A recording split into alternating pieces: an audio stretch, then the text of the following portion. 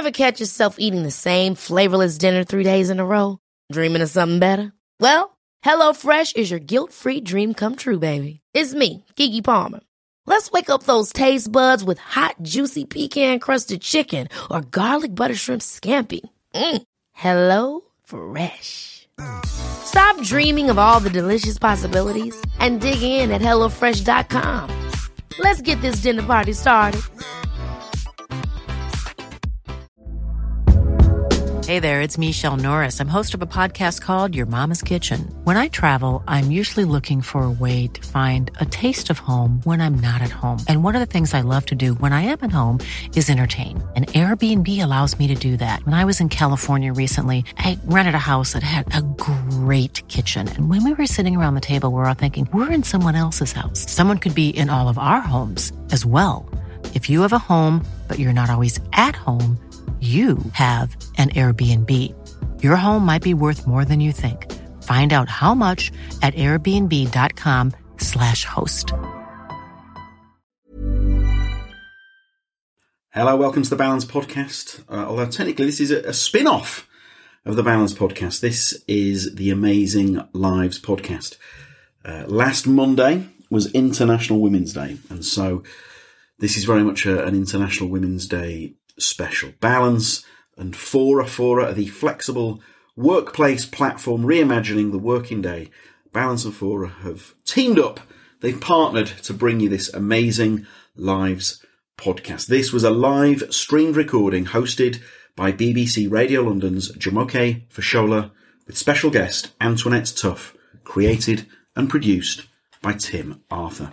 So, Antoinette became an accidental hostage negotiator when a gunman entered an elementary school in Georgia, USA. She says, "The first words I heard were, 'Today everybody dies.' That's when I looked up and saw him standing there with an AK-47 in his hand." On the 19th of August 2013, Antoinette Tuff from Decatur, Georgia, was a severely depressed school bookkeeper, devastated by the breakup of her 33-year-long marriage. As a single mother, she was now faced with the daunting challenge of raising a son with multiple disabilities and a daughter in law school while facing bankruptcy. The next day, her life changed forever. She managed to prevent a mass shooting. Antoinette now gives talks all over the world teaching people the 3 C's of how to negotiate your way through a crisis. Stay calm, confident, and compassionate.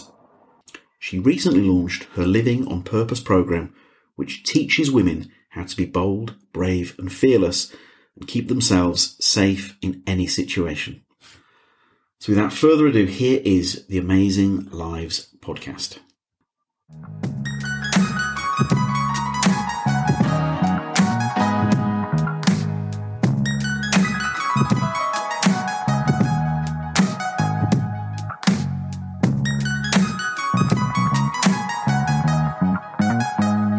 Hello, I'm Jumoke Fashola, and I am delighted to welcome you to the launch of a new audio partnership between Balance and Fora.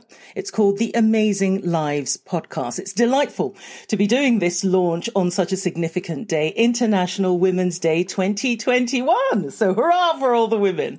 Now, Fora have 11 locations across London and are a flexible workspace platform, which reimagines the working day. They've created tailored workspaces for forward thinkers through conscious design, a curated program of events, and a 360-degree wellness offering built around productivity, well-being, and true satisfaction for those who understand that a workplace is not a commodity. Balance is the online home for the curious, conscious, and connected Londoners, offering compelling insights, practical everyday tools, positive news, witty opinion pieces brought to you by leading journalists, experts, and thought leaders. I'm struck this evening by the synergy of this partnership between Fora and Balance, particularly given the conversation we are about to have, which brings together workspaces, mental health, wellness, and spirituality. Just a housekeeping note for you if you're joining us this evening, and I'm so delighted that you are with us. After the conversation, you'll have a chance to ask a question too. So we've got about 45-50 minutes of chat between myself and our guests, and then we'll be open to questions. Feel free to put your questions in the Q&A as soon as you think of them, and we'll get through as many of them as we possibly can. So, to the Amazing Lives podcast, which is where we interview people from around the world who have incredible and inspiring life stories to share, stories of challenge and change, of mental fortitude and resilience, and of compassion and kindness. Today, we kick off with a true story of courage. I'm delighted to welcome Antoinette Tuff, who became an accidental hostage negotiator when a gunman, Michael Hill, entered the Ronald E. McNair Discovery Learning Academy Elementary School in Georgia, America in 2013.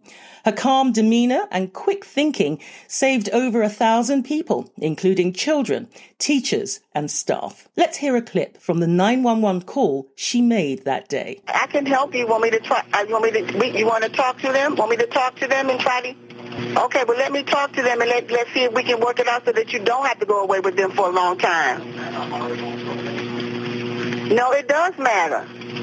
I can let them know that you have not tried to harm me or do anything with me or anything if you want to. But that doesn't make any difference. You didn't hit anybody. So, okay, let me ask you this, ma'am. He didn't hit anybody. He just shot outside the door. If I walk out there with him, so they won't shoot him or anything like that, he wants to give himself up, is that okay? And they won't shoot him? Yes, and ma'am. He said he just want to go to the hospital? Okay. She said, hold on one moment. Okay, she said, hold on, and she's going to talk to the police officer, and I'll go out there with you.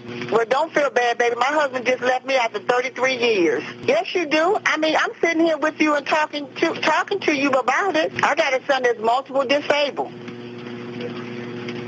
Can I speak to her? Let me talk to her. Let her know that I'm going to go with you. Chilling stuff. And of course, you can hear that entire 911 call through the internet. But I'm so delighted to welcome Antoinette Tuff. Antoinette, thanks so much for joining us all the way. What time did you say it was there? It is 1 p.m. here. Okay, well, listen, it's good time, whatever time it is, wherever we are in the world. Now, people often talk about purpose, and it's one of the core questions that I think we all have about our lives. Who are we? What will we leave behind? It sounds like that day illuminated your purpose. But before we get to the core of that, give us an idea of what was happening in your life before that day in 2013. Well, what was happening in my life before that day is my husband, after 33 years, the man that I had been with since I was 13 years old, the man that I thought that I would die with, be buried beside, was now telling me that he was having an affair and that the marriage was over. And so for me, it took me in a whirlspin, trying to commit suicide multiple times, trying to just end my life because I didn't know how to live without this man. And, most of us as women, you can agree, as we're having our children and we're getting married and all of that, you take your lives and you revolve it around that you're going to get married one day. You're going to have get children one day, and you're going to have this white picket fence in this house. And so in my age, in my era, it was like when you had that in a car sitting outside, you made it, right? And so for me, I patterned my life after that. I patterned my life after being that Proverbs 31 woman that my husband and my children will be well pleased with, right? And so when you now come with everything crashing down, it becomes, how do you survive? And I didn't know how to survive. And so I tried to commit suicide several times. On August the 18th, I was overwhelmed one more time, not knowing what to do and all that. It wasn't my first time trying to commit suicide, but I can thank God today that it was my last. I walked out in front of a car here in Atlanta, Georgia, in one of the busiest streets. So if anybody is in the Atlanta area or have ever visited the Atlanta area, you know that Wesley Chapel Road is one of the busiest streets in Decatur, right? So I walked out in front of the car, and the car wouldn't hit me. And most people know that if you walk out in front of an 18-wheeler, they have to have a football field long to be able to stop, right? So I'm thinking, okay, if I walk out in front of this truck, most definitely he's going to hit me, right? That's what I thought in my mind. It didn't happen. I'm like, okay, Lord, I can't even kill myself today. That's what I thought to myself. Which we're not grateful for. And, it's funny because, I can laugh today. I couldn't laugh then. But what happens is, and why I can laugh today is because we all have a purpose in life, right? And sometimes you don't always know what your purpose is in the moment that you're going through tragedy, overwhelmed. You're scared, you're trying to figure it all out. And so how do you go through the unknown and trying to, navigate through it? I didn't know how to navigate not having my husband at home. I didn't know how to go back and be able to say, Antoinette, what you have and what you need is on the inside of you. I didn't know that. I didn't even know who I was. I had to go back and one of the exercises that I did, and I would ask your audience to try it. If you feel like you're in a state where you're overwhelmed, you're frustrated, you're not for sure what to do, I had to go back and introduce myself to myself. I had to go back and say, Antoinette, meet Antoinette. Wow. Antoinette, love Antoinette. And that's what actually helped me. Well, we're going to get to the amazing things that you are doing now, but just set the scene for us, because you mentioned there the suicide attempts. I think one was just 2 days before this particular event. Also that morning, as you say, you have a disabled son who sounds amazing, I have to say, but you have a disabled son, you have a daughter, you have an ex-husband of 33 years. You were running 3 jobs at the time. That morning you got a sort of bankruptcy notice which said they wanted $14,000 within 7 days. So you're under a lot of pressure.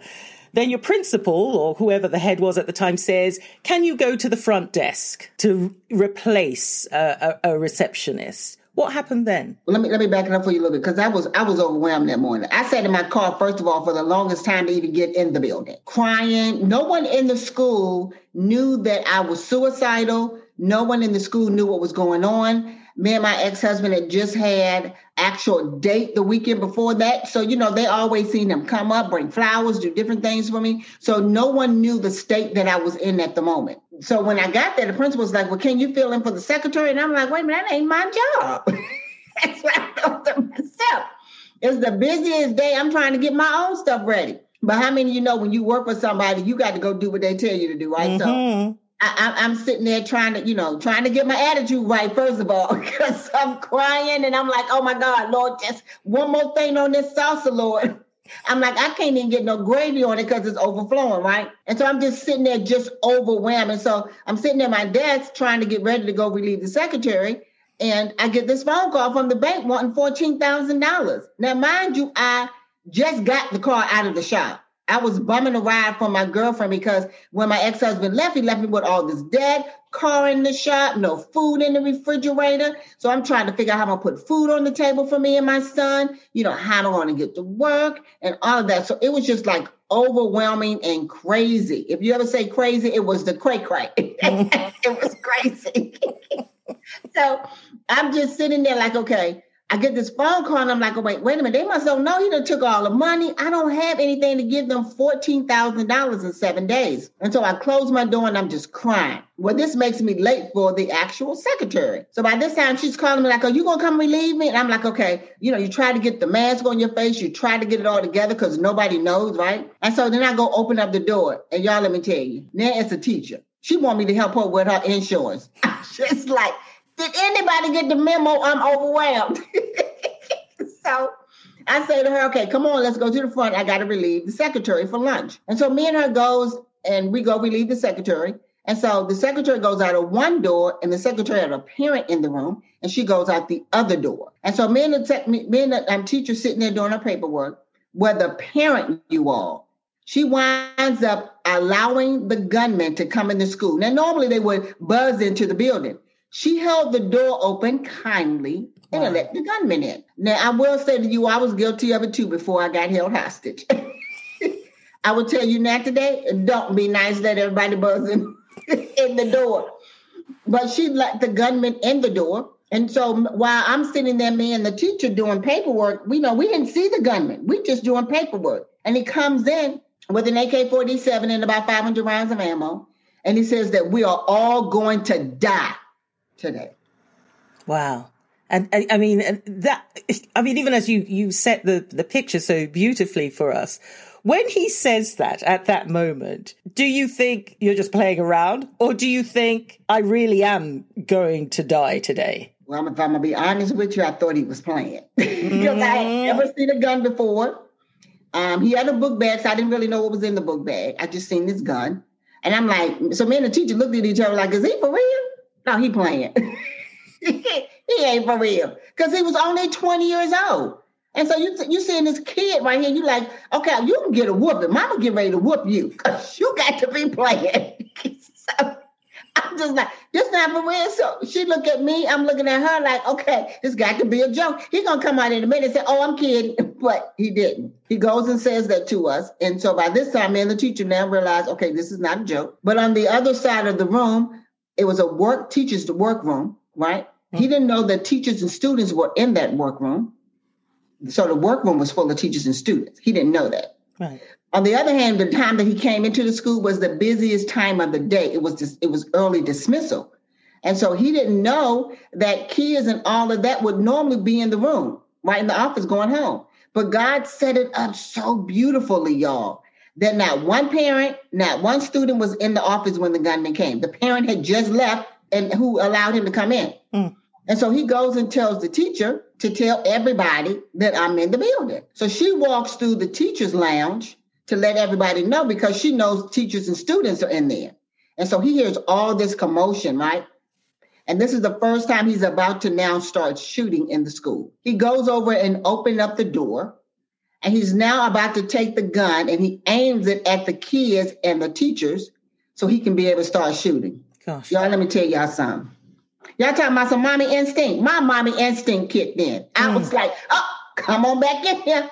They are only doing what you told them to do. And so he looks at me and he gets angry because I'm now stopping him from shooting at the kids and the educators that are in the room. You know, they're standing out in the hallway trying to run for their lives. And so he gets angry. So he goes over to the front door and he takes a chair and props open the front door. And he now started emptying his gun, the AK-47, in the community. He's just spraying bullets everywhere. Now, some people will be like, oh, okay, people are at work. But in the community that I lived in, no. There was grandparents, there were parents at home. And so it was still just as dangerous for him to shoot in the community, just as it was in the actual school itself. At what point, then, do you then say to yourself, right, we're in trouble here. You've identified there's trouble. He's shooting, etc. How do you get to the 911 call? I mean, do you have to ask his permission? And is there no fear about picking up the phone and going, hello, we really need help here? Well, to be honest with you, before you hear the 911 call, me and him was in there for a while together. He had wind up telling the teacher to go do that. He was talking, going back and to and fro, shooting out in the community where I was. He had shot in the room where I was by this time. So I'm seeing the bullet just ricocheted all in the room. I'm saying to myself, God, please don't let this bullet hit me or him.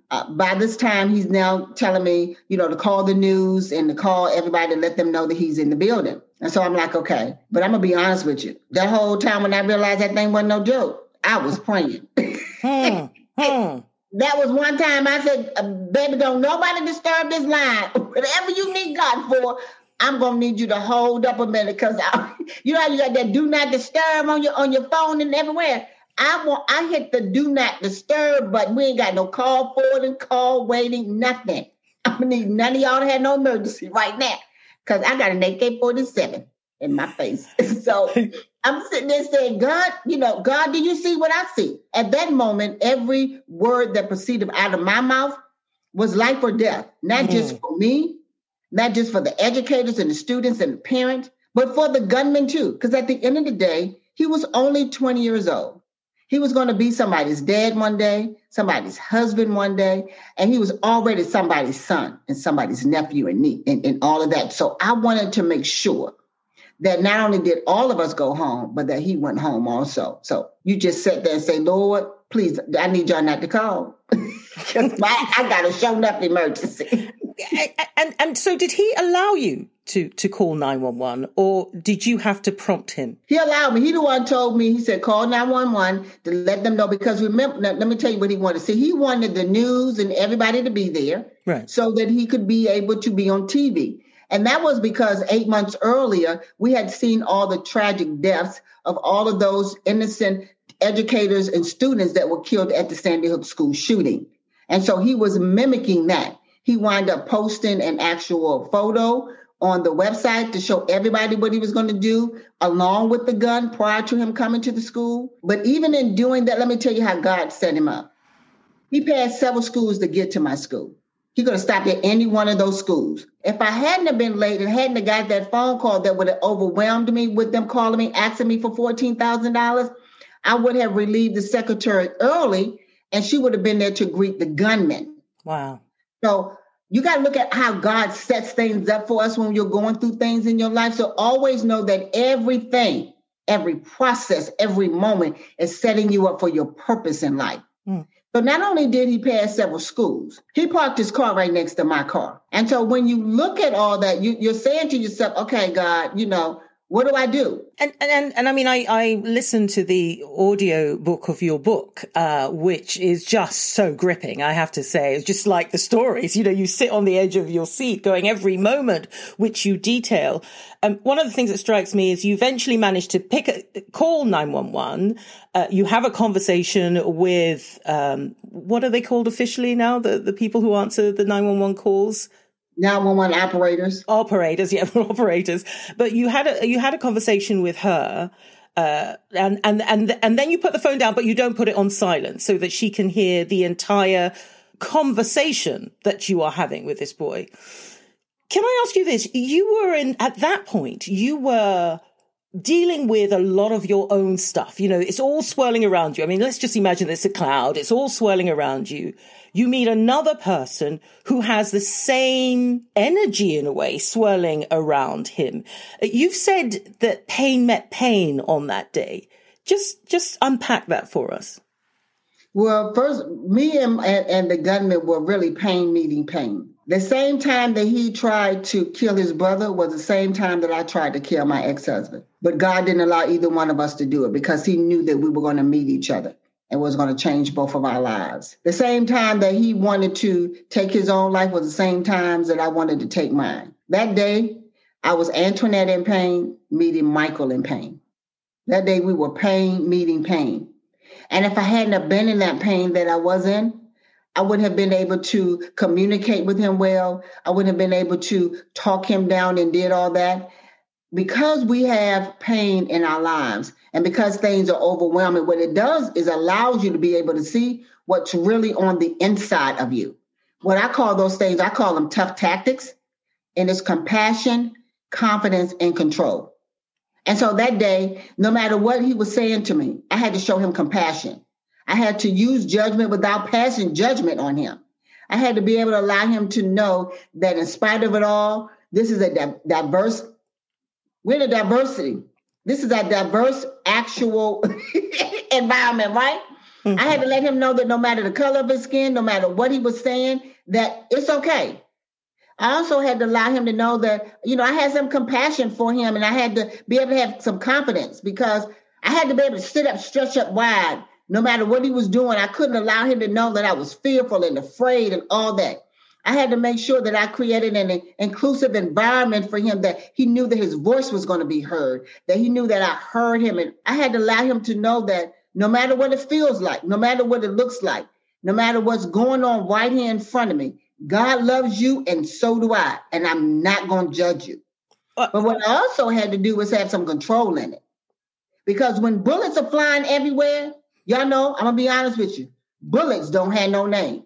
Well, I mean, I was going to say, because you're talking like this, you're like, oh, I was, a compassion, etc. All I could think of at the time as I was reading and looking into your life story is, where does she get this calm? Because that calm came across on the 911 call. You sounded like, oh, this is just a walk in the park. We've got a bit of a problem. I mean, you sounded English. We've got a bit of a problem, but it will be okay. We're going to be fine. Was there anything within you that was saying, I am in fear here? I was terrified. I was more than fear. I was crying, screaming, and all that. I thought I was on the outside. But God just calmed me down, because on the outside and the inside, I was screaming, hollering, God, do you see what I see? I'm going to need you to come on, Lord, come on. Especially when he did the first bullet, and I'm seeing this bullet, this, ricocheting in the I'm sitting there saying, that's really a bullet? So when you're seeing all this, he's telling me that he hadn't taken his medicine and he should have just, kill himself. When you see all the things that's going on and unfolding itself, by this time the cafeteria manager came in and he didn't see the gunman. So now he's agitating the gunman, right? And so you still got to be able to have some tough tactics in there. You got to have, he's upset, he's angry. He's got this cafeteria manager in there who's, not showing any compassion to him. He act like he's confident. You know how men come and he's scrolling on them. He was strolling in there doing like that. And so the gunman's sitting there, he getting agitated because he's like, okay, do he see me standing over here? And the cafeteria manager never seen him. So by this time, the gunman tells him to get behind the counter with me. And he didn't do it. And so he gets mad. The gunman he was fiery mad by this time. So now what he does is what? He fires another bullet. Wow. In there because the cafeteria manager is not, he's taking him for a joke.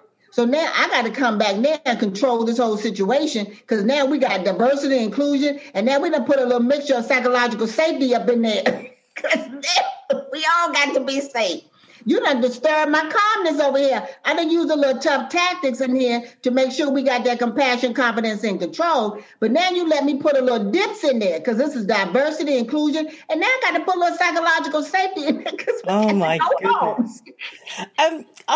I could talk to you for forever about this, but I do want to get to the point where you knew that it was less about him being in control now and more about you being in control, because he, at that point, although you had controlled the situation through your calmness and collectedness, he had the ammunition, he had the gun. At what point did you know that there is a turning point and it looked like it might be an open door towards safety? Well, to be honest with you, I never did. I didn't know that he was going to surrender. I didn't know that he was listening to me because even though I asked him his name multiple times, I didn't find out his name until after the incident.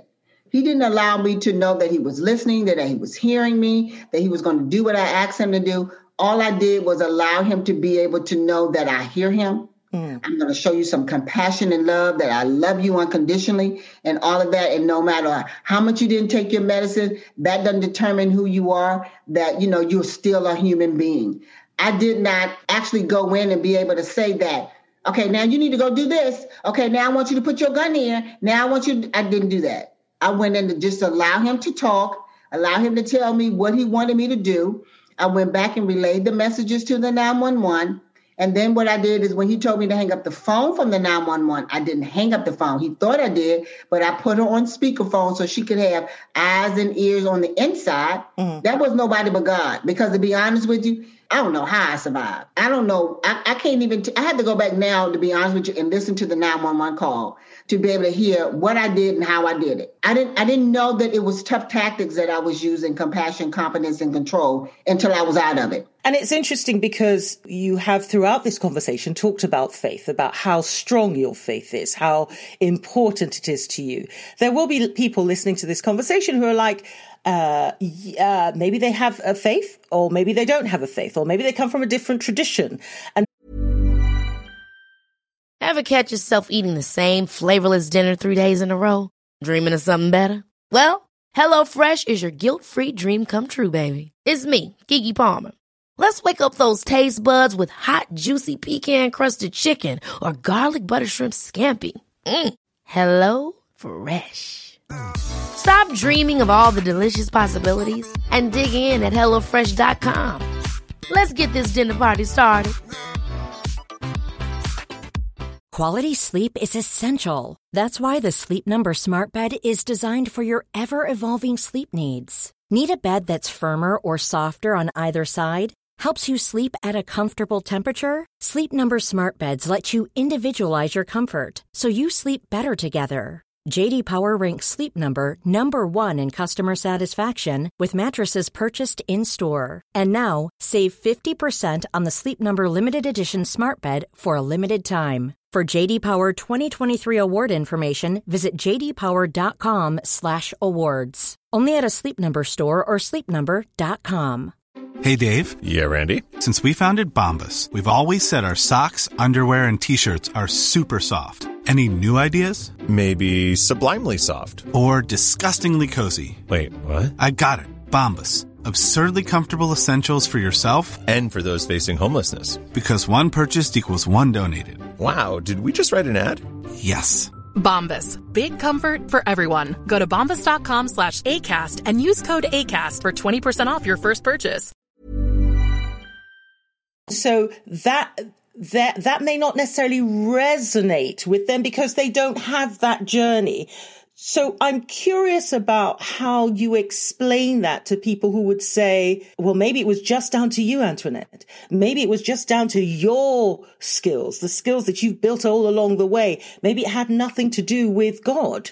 Well, I would tell anybody that, everybody's higher power may be something different. You got to go back and look at what that looks like for you. You got to unpack it. And I just tell anybody, I think it comes with our life experiences that we realize who our higher power is. It could be whatever you feel like that means for you.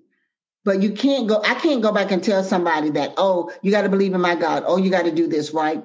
I remember when all this first happened to me and I got this email from this young man and he said to me that I'm an atheist. I don't believe in God. I don't want to have nothing to do with God. And I'm like, okay. Then he said, because of you and your walk and what I have seen in your life, and I'm going to donate to your nonprofit. He was one of my first donors with my nonprofit for kids, which is Kids on the Move for Success, when we first started coming out and making sure that we can make sure that no other child would feel like they need to be a gunman to get attention. But I would tell anybody, when you're looking at it, don't base, who your higher power is off of anybody else, including me. I want you to base it off what is your experience. What has allowed you to be able to see. It's those moments when you come in and you be like, that wasn't me.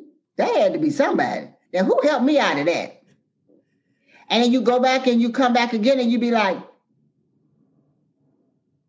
okay, that's got to be God. Because it happened to you so smoothly and you know that it was a miracle because you're saying to yourself, you was overwhelmed. You didn't know how you was going to pay your rent. You can really imagine this now. How many of us maybe got an eviction notice during this coronavirus? You lost all your income during this coronavirus. This coronavirus hit the just as well as the unjust. It hit the rich as well as the poor. It did not care what your name was. It said, I am here. I'm not at your back door. I'm knocking at your front door. And whether you open it or not, I am coming in. So this time it allowed us to see. I don't know what your higher power is, but you gonna know. Well, you know what? Hey, listen, you put that into context for all of us because we've all mutually been suffering throughout the world over coronavirus and the challenges it brings.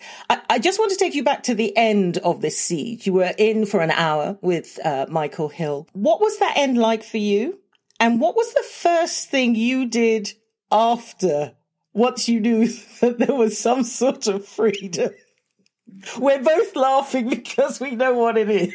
Well, what it was like for me is, you heard on the 911, I asked the operator about going out there with him. Yeah. He had wound up shooting at the police officer. Bullets were flying everywhere. So he's firing at them, they're firing at him. He's firing at them, they're firing at him. Bullets are going everywhere. And I was sitting right here next to me, was like a big old window. So I could really see out the window and bullets are going everywhere, right? And so it wasn't nobody but God that did not allow any of those bullets to come and crack the window or hit the window. It hit the front window in the school, but not the window beside me. So for me, it was like, okay, we all got to survive this. So I said, okay, well, I'll walk out there with him, trying to talk him down. Like, I'll walk out there with you so they won't kill you and all that. But by this time, he's like, no, you don't understand. I've done this. I've shot out there and all that. So by this time, he goes over that you don't hear. It's later on in the 911 tape. And he goes and put the gun right here. So he's about to commit suicide in front of me. So I'm like, oh, baby, my mother instincts kicked in. I'm like, oh, no, he's not doing that. And some people may will say, well, Antoinette, you tried to commit suicide 2 days before that, so, what difference did it make if he killed you or if he killed himself? Well, baby, that was me trying to commit it. I ain't telling him to come do it. That ain't what I signed up for. I didn't sign up for nobody to come kill me for me. I wanted to do that on my own. That wasn't part of the ingredients of the cake that I was trying to bake. He put the wrong eggs in there, and I'm like, no, that's the wrong eggs. We can't do that today. So, but for me, it was like, okay, how do you go back and make sure that, everybody's in a safe environment? I don't want him to pay. I don't want him to die. I don't want anybody else to die. And so I'm just talking him through it. And I'm, talking to the 911 operator to see if I could walk out there with him. Now, mind you, I'm going to be honest with you. Don't ever try that. That was crazy when I look back at it. Because the bullets were flying everywhere. If I had walked out there with him, then they would have killed both of us, because the whole objective was to bring him down. Mm-hmm. And so I know now us not going out there was really the best thing for the both of us, because we'd have both been dead. They would have shot at him and hoping that they didn't kill me in the process. Mm. And so by this time, I'm just talking to him, telling him about my life, telling him about my ex-husband and about my kids, about my son being multiple disabled, and, how my son just, would read songs to me, and, he would pray over me and all of that. And I was just telling him about what I was going through and how my son spoke life into me. My son said to me one day when his dad left, I was in my suicide moments, trying to commit suicide in the house. And my son came downstairs and he said, Mom, I said, what? He said, come here. And I used to do this thing with my kids called lay in your bosom. So no matter what they was having a bad day, no matter what was going on, they knew that laying in my bosom was their safe place. They could cry. And so my son said, Mama, come here. And I was like, what? I just want your daddy to come home. So I'm just, all over the place. Mm-hmm. And he said, come lay in my bosom. Oh. And so he lays me in his bosom, and then he says to me, Mom, you must live and not die. Wow. And so it was those words that he spoke to me. And if you all may not know, her name is Darlene McCoy. She sings this song that I must live and I shall not die. And so my son would sing that song to me so that I could be able to speak life back into myself. And so he would say, Mom, come on now, come on, And so I told the gunman all of those stories. So which story hit him the most? I don't know. What word did I say the most that allowed him to say, okay, I am going to just surrender. Wow. I am going to just lay my gun on this counter. I am going to just take every piece of ammo out of this book bag, because I didn't know what he had in the book bag. So let me tell y'all, he had over 500 rounds of ammo and magazines. Now, I'm going to be honest with you, I didn't know what no magazine was. I didn't know I didn't even know what a bullet looked like. I'm like, okay, what is that? But that day changed the rest of my life, because he actually trusted me enough to be able to say, I know that I'm going to be okay. And that's something that we have to do with each and every one of our friends and family members that we come in contact. Create a safe environment for them to be able to say, I can just rest in your bosom. And I mean, it's an extraordinary story, and thank you for reliving it for us, because of course this is part of the reason why we wanted to have this conversation. But it also brings me to the point about, or the conversation about the psychological help that you would need after such an incident, but also with all the other stuff that was going on through your life. How much support did you get? And is that an ongoing thing for you to try to make sure that the ground is even for you? Well, what I do is I create foundations. My foundation starts first in the morning. I get up every morning and I get on the prayer line every morning at 5:45. I get on 1 to 2 prayer lines, sometimes 3, depends upon what time it is, before I even start my day. And I do that because I have to be grounded. For me, it's, you got to it's like you building a house, and a house can't stand on the shaky ground. If you don't pour the foundation first, the house and the roof and all of that, and the infrastructure is going to fall if you don't have a great foundation. So for me, it's like building a house. I go in and God is my foundation. So I put him first, and then I get ready for work. Wow. The other thing that I do is I put teams around me. I build relationships with people. So during this coronavirus, I've, had virtual cup of coffees with people, and some of those people have become my team members. And so I create great teams and relationships. People have been in my life for years. And so I have a great foundation, and I put mentors behind me. So if I don't know something, I don't try to figure it out. I go get somebody who know what it is. Like, can you help me with this? What does that look like for me, right? Yeah, and then I think that's really important as well. That whole idea of being able to say, I am in need, so to speak. And that, I think, as you've referenced, coronavirus has forced us to really confront that in each other about being able to say, well, girl, these are hard times. I'm not going to pretend. I'm not going to, lie about it. I wonder for you now, given that experience, what you took from that experience in terms of then building a new life around you, the initiatives that you are now, that you have created, that you have initiated. Well, what I did is I first started off with my nonprofit called Kids on the Move for Success. I wanted to go back and support youth. And so we came out with a mentoring program that we did first. And then during my mentoring program, I realized that my kids could not read. And so we did Knowledge is Powerful in Literacy. And we have those programs that no matter if you're in London or wherever you are, you can come over when we do our next session. It's virtual. So anybody from all over the world can be able to join us for that.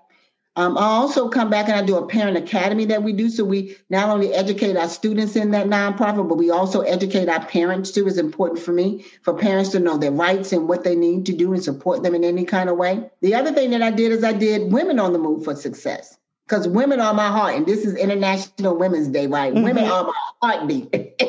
So I wanted to do something for my women. So I have an actual one-on-one session that I do with women. And then I also have a Living on Purpose program that I do for women. And so that's a 12-week program. And that's we're actually in session now. We're actually now starting again in May, on May the 4th. And so anybody would love to be a part of that. You can always follow me on my social media at Antoinette Tuff. We post all of those wonderful things that you can be able to get involved with us. And then I didn't leave my men out. And so we do Leaders on the Move for Success, where we come in and do for nonprofits, for-profits, whether you're a corporation, whether you're a school district, or whether you're just a person to say, Antoinette, I do not have diversity, inclusion, and psychological safety in my workplace. Yeah. My management team is not diverse. My staff is not diverse. How do I come in a safe environment to bring my management team and my staff together, all of my employees and everyone together, to be able to create an environment that they feel included, an inclusive environment that they feel safe. So it's not like if I come and say something, then I got to watch my mouth because I'm gonna lose my job. But in all reality, I'm struggling. Yes. Or I qualify for this job, but my counterpart, because they look different than me, wind up getting it and they less qualified than me. Yeah. And so we have those kind of conversations, and I like to call it diversity, inclusion, and psychological safety. It's called DIPS. So you got to dip, because if you don't dip, your money gonna dip. Well, hello. Let's be real now. I could talk to you forever, but we've got lots of questions coming in. So it'd be great to go to some of those. I'm in conversation with Antoinette Tuff. We're talking about her becoming an accidental hostage negotiator, and the wonderful work that she's done since then. So, some of the questions this question here: your faith is so strong. Did you have this belief before this experience, or was it strengthened by what happened that day? Well, I always had my belief, but it wasn't strengthened until I actually, my ex-husband left. You heard me say ex, right? Because he's an ex now. Right. It wasn't then until he left that I realized that I did not have the faith that I thought I had. I was sitting on the pew, leading prayer and all that. But it wasn't until he left and I was suicidal multiple times that I wind up start building a relationship with God, being able to know that God is the head of my life and he validates me first and not man. Right. The legendary Tim Arthur asks, what happened straight after an event like that when you walked out of school? How did you go about the rest of your day? Well, the rest of my day was I wind up, Javita Moore from Channel 2 sent over a crew to be able to come and rescue me because the gunman had explosive in his car. And so they would not allow me to move my car. And then I couldn't go home because news channels was everywhere. And so Javita Moore from Channel 2 News here in Atlanta wound up sending over a crew to get me to be able to put me in a hotel to take me to a safe place. And ended up getting that exclusive interview as well. Yeah. Yes. It was very smart. It was very smart of her. Very smart. Someone asked, have you met Michael since the incident? No, I have not, but I'm excited to see how God is going to actually turn it out. I'm waiting on his actual cue for it. We've actually talked about it. They wanted me to do it at the movie where Tony Braxton played me on my movie called Faith Under Fire on Lifetime. But I would not allow them to betray him that way. I want to make sure that God gets the glory out of it, not man. Here's another question. How did you respond to becoming suddenly famous? Well, really, to be honest with you, you don't really, it doesn't come a handbook with it to be famous. And I don't really look at it to be famous. I look at it as an assignment. And because when you do that, then you always keep God in the forefront. And so for me, I don't really look at it and say, oh, you're famous and you've been here, you've done that. No, it's part of an assignment. And because of that, people look at your glory when they see you on all these national TVs. But what they don't realize is the story behind the glory. It took my 33-year marriage. It got my kids in the uproar. It got me held hostage with a gunman. And the story goes on. And so a lot of people look at the fame and the glory, but they don't look at the story behind it. Well, therein lies a word for sure. Someone's asking, how do you feel when you hear of other school shootings? And one happened just as you were about to meet President Obama, if my memory serves me correctly. Do you think America will ever be able to give up its guns? Why is it such a thing about guns in America? And so when you look at that, you go back and ask yourself, how can I plug into support? And so when I see a gun shooting, whether it's in a school, whether it's in a building, no matter where it's at, I go back and look at it because it's overwhelming. I know that there can be tragedy or they can come out and survive everybody. But how many guns and shootings that you see that everybody comes out? I know for me, my incident, we've been the only school shooting that had no fatalities or injuries because I put God first. What I've done is I've actually gone back to the school district. I went back to support my teachers and my educators and my parents and my students. And so for me, I go back and plug in, so it's like, where do you go? What do you do? So I'll say to you all, when you're looking at all of it and things are going on with guns, violence, we're going to have it no matter what.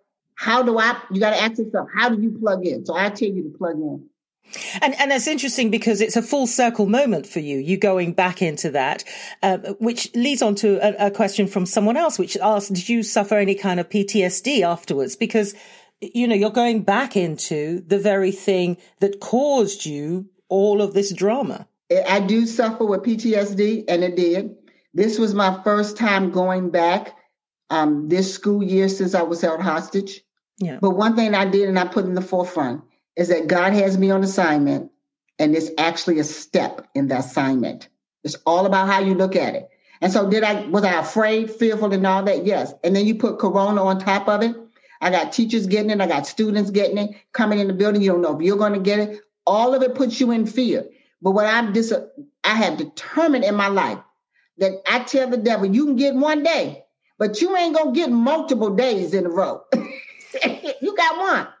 And you ain't going to get multiple hours. I'll give you one day and a few hours, but you can't get 2 and 3 days. And so I put that in the forefront. So when I feel that anxiety, anxious and, afraid and fearful and all that, I remind myself that he got yesterday. He can't get today. How are your kids doing? Oh, they're doing great. My son is now a dad and all of that great stuff, a wonderful dad. And my daughter graduated law school and all that, so they are doing great. Matter of fact, so my son goes and he advocates for, those that are disabled. He's now the vice president of his school. He's gone back to school and doing wonderful. And so he's on the ground helping homeless that I'm doing in my nonprofit. My daughter's out, helping those that are voting and all of that. So they're at the Capitol today doing that. So I'm getting the opportunity to see my children take all that they've seen their mom do for so many years of their lives, and they're fulfilling their purpose in life. That's extraordinary. Another question coming in. Did you ever meet the police the 911 operator who went through the experience on the other end of the line? Yes. So 1 year after the actual incident, I did a big anniversary for everybody. So I brought the 911 operator in. You all seen the second 911 operator, but there was a first one that you don't get to see or hear the recording. So I brought both of the 911 operators in. I brought all of the law enforcement, so the local police, the FBI, fire, and all of those that responded. We gave everybody an invitation. We brought in the band from the local school and all that. So we had a great big old festival. for the first year. That's amazing. Are you still recognized now? I mean, you obviously do such a broad breadth of work that presumably those people who are directly connected would say, yes, we absolutely know. But, you're walking along the street. Does someone come and go, that's Antoinette Tuff? And what is that like for you? Well, it's funny because I was actually in the store the other day. And so this lady kept looking at me and she said, and I was talking and I recognized her looking at me, so I knew what she was saying. I said, how you doing? She said, oh my God, it's you. I said, what do you mean? She said, I know that voice anyway. That is you, Antoinette Tuff. I'm like, yes, it is me. I said, I saw you looking. She said, I didn't want to say nothing because, people be acting all strange with you. I said, baby, I ain't going to act strange with you. She said, well, can I get a photo? I said, yep, and let's get it from the right angle so when you get home, you don't get mad because you got it from the wrong one. And so we just sat there and had a wonderful time and chit-chat and talk. And she's like, oh, my God, I just thought you was going to be like some of the other celebrities that I've met here in Atlanta. And so I said, no, I'm going to tell you why I don't do that is this. When I meet people, I don't care if I come to London. And one day I'm going to come and I'm going to see all of you all. It doesn't bother me whether it's a stranger or not a stranger. One thing I learned on this process of my life is that one word out of my mouth can be life or death for you. Mm-hmm. And I don't know what you're going through in the moment. And I'm going to make sure at all times that I speak life. Mm-hmm. Can I ask you about meeting President Obama? The first time, I mean, you got that phone call. You didn't quite believe that it was him. You were just about to go on television and someone hands you a phone and says it's the president. You then get an opportunity. You're literally about to get on the plane when there's a big incident in Washington, which prevents you from meeting him. Eventually, you do meet him. What was that moment like for you? Oh, my God. It's just so nice. I mean, just so nice. So when we went to the White House, I met him a couple of times. But the White House, I went with my son because I wanted both of my kids to experience them. So my daughter experienced them with me when we went to one event. Then my son experienced them and the next time that I went. I wanted my kids to experience them at different times so they can really enjoy the moment and that one person taking over the other moment, right? But it was so beautiful. It was like the first time I met him, he was just like opening and him and First Lady Michelle was like opening and how you doing and just, down to earth. And then you think, okay, maybe they just did that the first time. Well, the second time I met him, he was just down to earth. I'm like, okay, he's just really down. And the third time I met him, he was just like down to earth. I was like, oh my goodness, he's just a nice person, no matter when you meet him and all that. So it was great just meeting both of them. They actually stopped my book tour. When I did my book tour for my book called Prepared for a Purpose, they stopped my tour so that I could go to the State of the Union address, which was, oh my God, it was fabulous. I had never been in a barricade where they stopped they stopped everything and the police and all the, they barricade the streets and all that. And you ain't nobody on the streets but you. Oh my God, that thing was like, yes. I bet you were there with your best hat and your best and your best dress. So you need to be able to do that thing. You need to be able to show up when necessary. Yes. The principal who sent you to the front desk at the time, this is a question that's coming in. What did they say to you afterwards? Well, you know what? I didn't see him till like years later. Because when the gunman actually came into the school, the principal wasn't in the school. He was actually somewhere else and we couldn't locate him. It was actually the assistant principal and the actual counselor at the time who got the kids out of the school. So it wasn't until years later when I actually met him, was able to go back and help him and support him with my nonprofit Kids on the Move for Success. Mm. Well, it's a full circle story, and I can't thank you enough, Antoinette, for joining us and telling us. And thank you for your good humor about it as well. I mean, you've lived through it. It must have been devastating and, painful and stressful, but you have somehow plumbed into the joys of what it's about. And that's an extraordinary thing in itself.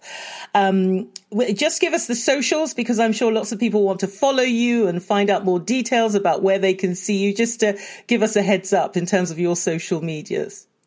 They can actually follow me at AntoinetteTuff.com. That's my website. It's AntoinetteTuff.com, my first and last name. And all of my social media platforms is at Antoinette Tuff. And then my nonprofit is at Kids on the Move for Success.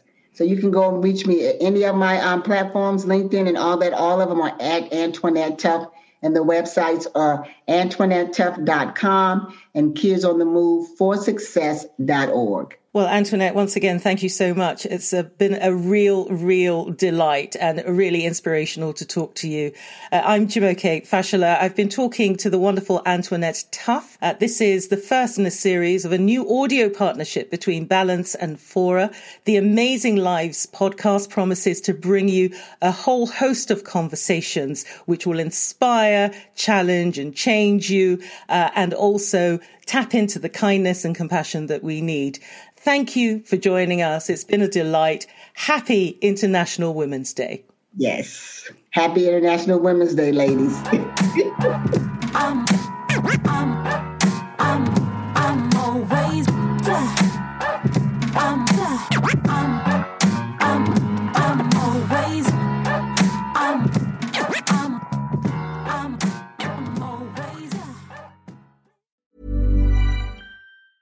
Even when we're on a budget, we still deserve nice things. Quince is a place to scoop up stunning high-end goods for 50 to 80% less than similar brands. They have buttery soft cashmere sweaters starting at $50, luxurious Italian leather bags, and so much more. Plus, Quince only works with factories that use safe, ethical, and responsible manufacturing. Get the high-end goods you'll love without the high price tag with Quince. Go to quince.com/style for free shipping and 365-day returns.